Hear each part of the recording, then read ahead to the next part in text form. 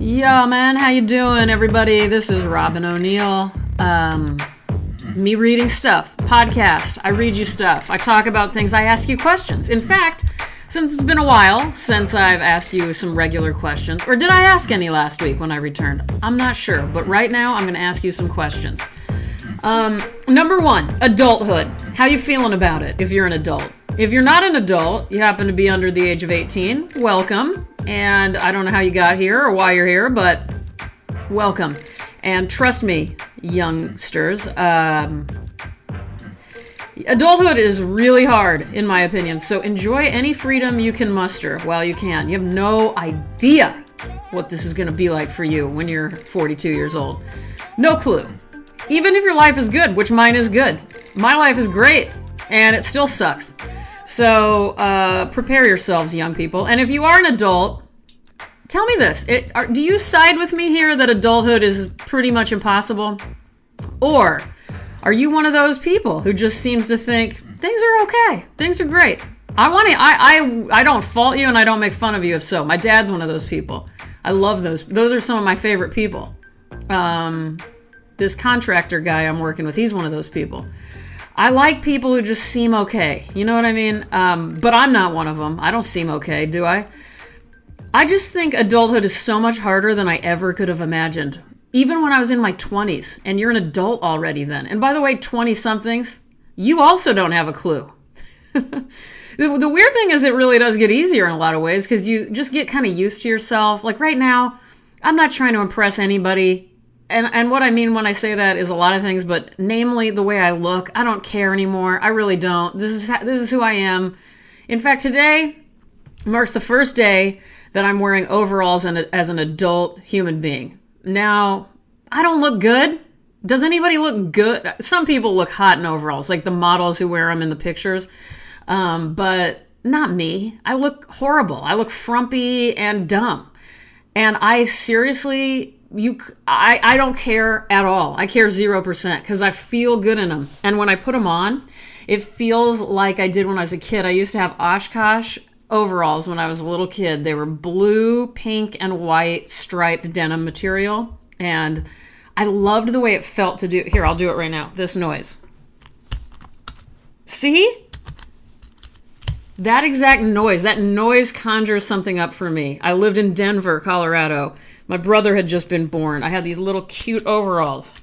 So I just sit around doing this. I'm not with anybody right now, so I'm just like, hanging out, unbuttoning and buttoning my overalls all day. Anyway, it took me a while to find overalls. Also, I'm a size bigger again. So I just keep gaining weight, keep looking worse, and I'm happier. So I kind of think, also it's due to a medication, I think, and also having a hysterectomy. Like my body shape is just different now. And by the way, I hate the term when people say, ooh, TMI, too much info. I really hate it when people say TMI. There's no TMI in my book. I'm just being honest. This is the reality of what I've gone through. I had a hysterectomy last year. It changes your body. End of story. I'm better. I don't have diseased ovaries or whatever or do I still have my ovaries? They removed something. Uterus? Guys, I don't know. I never knew the female part. I do not know female parts. Frankly, I don't want to know female parts. Now that I'm rid of most of them, I feel good about that. I'd like to get rid of every last one of them. But there is something left that they left me with, which meant I didn't have to take hormones. Anyway. All right, so the first question is, how do you feel about adulthood? Is it harder than you ever could have imagined? And how's adulthood treating you? I think I've already answered those questions. Speaking of adulthood, do you make your bed every day? This is a big one for me. This is a big question for me. It's something I think about. I always think I'm going to make my bed every day, but to be honest, I would say out of 7 days, I make my bed about 2 or 3 times a day. What's your average? And do you think it's important? Yes or no? Because I do think cleanliness is next to godliness. And you don't have to believe in God to know what I'm talking about here. Come on. We all know what that means. It basically is saying cleanliness is a really great thing. I could say that's my new phrase. Cleanliness is really awesome. And I do think so. When my kitchen's clean, I feel good. When my bathroom's clean, I feel good. But I'm afraid of cleaning toilets, by the way. I'll do anything to get somebody else to clean my toilet. it honestly makes me want to die. That's how much I hate doing it. I'm not some sort of princess. My mom, by the way, I just paused to drink some coffee. My mom taught me to do things. I was never somebody who didn't have chores. I always had to clean my own stuff, not in a weird way, in a very nice way. I learned to, pick up after myself and do all those things. My brother and I both learned these things, but man, I don't like toilets at all. And I've had mental breakdowns in public bathrooms many times. I would say minor mental breakdowns, but I'll go out, I'll almost freak out. I'll completely freak out and almost hyperventilate. Just thinking about it makes me want to do it. I was about to say something. I don't remember what it was. Something about bathroom. Okay, so anyway, do you make your bed? This is an adult question I'd like to know. Let me see if I can think of one other question. Oh, my allergies are horrible. Okay, I moved. You guys can guess where I moved to. It could be Mexico. It could be Montana. It could be the other side of Los Angeles. It could be back to Texas. It could be Wyoming. And it could be Illinois. So you have those to guess. It could also be any other place on Earth. So I want you guys to guess where you think I live. I'm settling in, though. I feel really good about it. I feel, I have like a new coffee shop. I have two new grocery stores. Actually, more like 4 or 5, but 2 new really solid ones that I go to regularly. And if you know me, you know the only thing I ever want to do is go to, No. The only place outside of my home that I want to go to is grocery stores. And so that's been really exciting for me to have new grocery stores. It's been a little frustrating. They don't have everything I want, everything I'm used to buying for my staples. But, you adjust, you learn, you grow, you realize it's not the end of the world. Still drinking a lot of water over here. What else? Oh, yeah, I told you about my dumb overalls. My stomach hurts. Frankie's doing great. Thank you for asking. I posted a photo of Frankie today. I hadn't done that in a while on Instagram, that is. And by the way, if you want to follow me, Instagram and Twitter, Robin O'Neill _ Robin _ O'Neill, I think. Shit, I don't know. I'll link it in the description of the podcast. All right, I'm going to hit pause. Let me go get my book. All right, all these noises are my new chair. I also have a new old chair that I got at the thrift store for, I think it was $3, and it's a really nice solid chair. All of these, by the way, everybody I know seems to have these. They're these chairs you can get from Amazon that look all cool and modern. They're plastic, and they got, light wood legs, and they're supposed to, I don't know, they're supposed to look like modernist kitchen chairs. Well, they're pieces of shit. They've all 4 broken on me now, and so I don't like it. I am now going for old, nice wood, not all that attractive, but just kind of basic old chairs that everybody had at one point. Okay, so speaking of the thrift store, I got this chair. They also had a very small poetry section in their book area. And I noticed this book that I wanted. It's called The White Pony, an Anthology of Chinese Poetry. It says, from the earliest times to the present day, 3,000 years of poetry. Newly translated, edited by Robert Payne. This is a mentor book. I'll try to find it. It's a pretty old book, so I don't know if it'll be easy to find. I think this was first copyrighted in 1947. No, yeah, is that right? I think so. So anyway, I'll see what I can find, but what we're going to do, because I've only kind of gotten into it a bit, I'm just going to say that I'm going to flip open the page and we'll read it and you'll get my real reaction and you'll have your own real reaction on the other end of this thing. Okay, so I opened up to page 56. This is No Clothes. You guys know me. I like wearing clothes, but let's see what this has to say. You say you have no clothes. I will share my quilted gown with you. The king is raising an army. I will make ready my spear and lance. I will be your comrade. You say you have no clothes. I will share my vest with you. The king is raising an army. I will make ready my spear and halberd, and in the ranks join you. You say you have no clothes. I will share my quilt with you. The king is raising an army. I will make ready my jerkin and arms, and march along with you. Well, first of all, I don't know if I said halberd right, Halberd, but I like that poem. That was a good one to start with. There's no credit to this. This might be anonymous because I believe it's a translation from a very old poem in the beginning, because it's kind of towards the beginning. So I am so sorry that I don't know who wrote that. But anyway, this is from, yeah, there's no credit, so it must be anonymous and ancient, which is always exciting and also sad, because I've said this before, a lot of times that means they were a woman. Sometimes it doesn't mean that, but in that case, who knows? But I liked that one. I really liked it. I like how it went from quilted gown to quilt. It started with, I will share my quilted gown with you, and then the last stanza says, I will share my quilt with you. Okay, hold on. Let me take a sip of coffee. Decaf. Still drinking decaf. 2.5 years in. And then I'll be right back. Okay, I'm back. All right, let me see. And by the way, I confirmed that one was looked to be an anonymous, let's see, from the Fountain of Old Poems is what it was from, I think. This is kind of a confusing book. I think because it's falling apart. No, that's not it. Dudes, sorry, don't know what it's from. It could be from the Book of Songs. That would make sense too. I've already lost it. All right, so, ooh, Song of Splendid Clouds. I'd like that, but let's keep looking. The Beggar. Let's go for this one. This is by Tao Wan Ming. The Beggar. Hunger drives me along my road. I do not know where I'm going. Drifting about in this neighborhood. Embarrassed, I knock on a door. The master knows why I have come. His gifts are such as I had hoped. So we chatter to the day's end, each cup drained and replenished, and happy in our new friendship. We begin to compose poetry. You favor me like the washerwoman, but I am not a future hero. How can I show you my heart's gratitude? I will requite you from the dark shades. That is nice.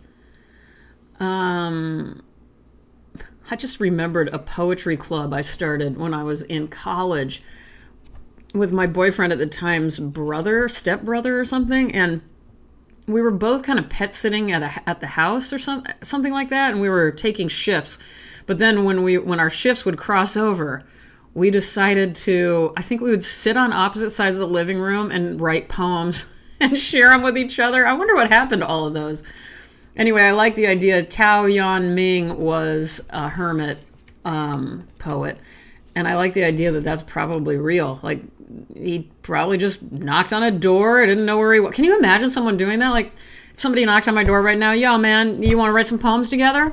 I don't know what I would do. All right, one more. I just like the title of this one. This is from Tu Fu. Thinking of My Brothers on a Moonlit Night. By the way, that last poem was AD 372. Okay. Thinking of My Brother on a Moonlit Night. Tu Fu. That's Tufu. And Tu Fu, let's see, there's a whole section on Tu Fu here. Tu Fu, AD 713 to 770. Whoa, this line says, he's the greatest of Chinese poets without exception. And yet he is extraordinarily difficult to translate. Well, that's usually a good sign. And I'm just going to say it one more time. I love translators. What you guys do is incredible. All right, Thinking of My Brothers on a Moonlit Night. I have no idea what this is going to be like. No one walks when the guardian drum sounds. The cry of the wild geese marks autumn on the frontier. Now at night the dewdrops twinkle with a starry whiteness. Yet how much brighter shines the moon on my home. My brothers are separated and wanderers in the land, and there is nowhere I can ask whether they have survived or are dead. A letter takes so long upon the way. Oh, but I know there is much more than war in this country. I guess it's not too much of a surprise, but I will tell you, there's so much war in this book. Every time I kind of flip to anything, it seems like the word war is in every single poem, which is pretty torturous to see. There was one that I really liked. I can't remember. It might be the first one in Book of Songs. Maybe not. I don't know. You guys, I'm so sorry. I thought it might be fun to explore this book with you while I look through it for the only third time I've looked through it. Oh, Melancholy by Li Yu. Let's read this one. And this will be our last one. Weariness has aggravated since the year. Desolation has augmented my despair. A ruthless wind cuts my ailing bones. The misty rain chokes my melancholy heart. At night, the incense tripod is used to simmer herbs. In the morning, I find there is frost on half my beard. Where are the affinities of old? Who would ask now about the dethroned king? That's a nice one. That was my favorite one of the night. How about you guys? By the way, it is nighttime. It's not quite dark, but it's duskish. And you know that always makes me very happy. I don't know, something about that last poem reminded me of how I was trying to look out of one of my windows and last night to see if I could see stars from the window. And I saw the moon, and I did see stars. And then it occurred to me that I could actually see through the window. And what I mean by that is the old apartment I used to live in, the people who took care of it, or the landlords, I should say, they did not take care of it. There was never any cleaning of the windows in the 5+ years I lived there. And so I just got accustomed to looking out dirt windows, you know, like everything just, and in LA, if you've ever lived there, you know there's this insane amount of grime from the pollution on anything. So my balcony that I used to enjoy, I finally got sick of having to clean off the railing every single day, because if I leaned on it to look out towards the sky and the city, I would get black grime all over my arm or my sweatshirt or whatever I was wearing. And I just gave up. I was just so sick of it. I mean, you can't believe how much grime accumulates every single day there in LA.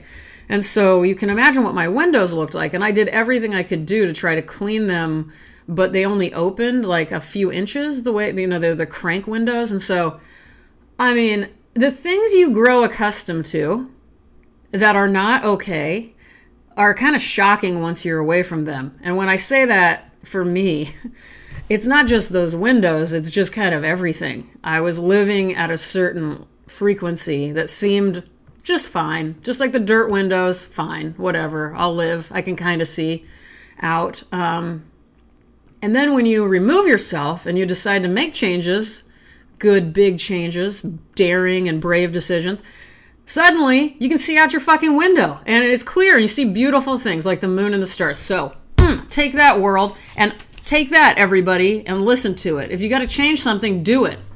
Okay, I wanted to say thank you for the 5-star reviews. I, last week, and I'll say it again, encouraged you guys, if you get on Apple Music, Apple Podcasts, or iTunes, whatever it's called, and give me a 5-star review for me reading stuff. If you include a question, I will read your question and your name on the podcast and answer your question. So I've got a couple of these, and I also have a review I'd just like to give a thank you to somebody for. So first one is from Benji98. Thank you for your very sweet review. I'll just read your question. So it's, if you could have a different name than the one you already have, what would it be? Oh, Benji, I love this question because even though I like my name, I like pretending to have other names. I would say I wanted my name to be Tabitha my whole life. And it was because I watched Bewitched and I loved Samantha and Tabitha, and I loved both of their names. So I would like to have the name Samantha or Tabitha. And I also like my cat's name, Frankie, for a girl. So I would also like to be called Frankie. And once again, I love it when people call me Robbie. That's what my family calls me, and a lot of close friends do. Not everybody does, but I always like, when people call me Robbie, I get very comforted and very happy. So it's a different name than I actually have on my birth certificate, so that kind of counts. As for a last name, I'd like to be called Samantha Palmtree. Palmtree will be my last name. Okay, the next question is from Pop-Up Door. Where was the best place you ever lived? And first of all, thank you again for your 5-star review. It was a very sweet one. Where was the best place I ever lived? Oh, I suppose you asked because I was talking about how many different places I've lived. You know, one I didn't mention. This was, when I was a resident at Art Pace in San Antonio, it's an artist residency program. I loved living, they had lofts for us artists, and I loved living in this loft. And I think the thing I loved about it the most is, first of all, I love San Antonio. It's one of my favorite cities in the world. And what I loved was the bed was up a ladder.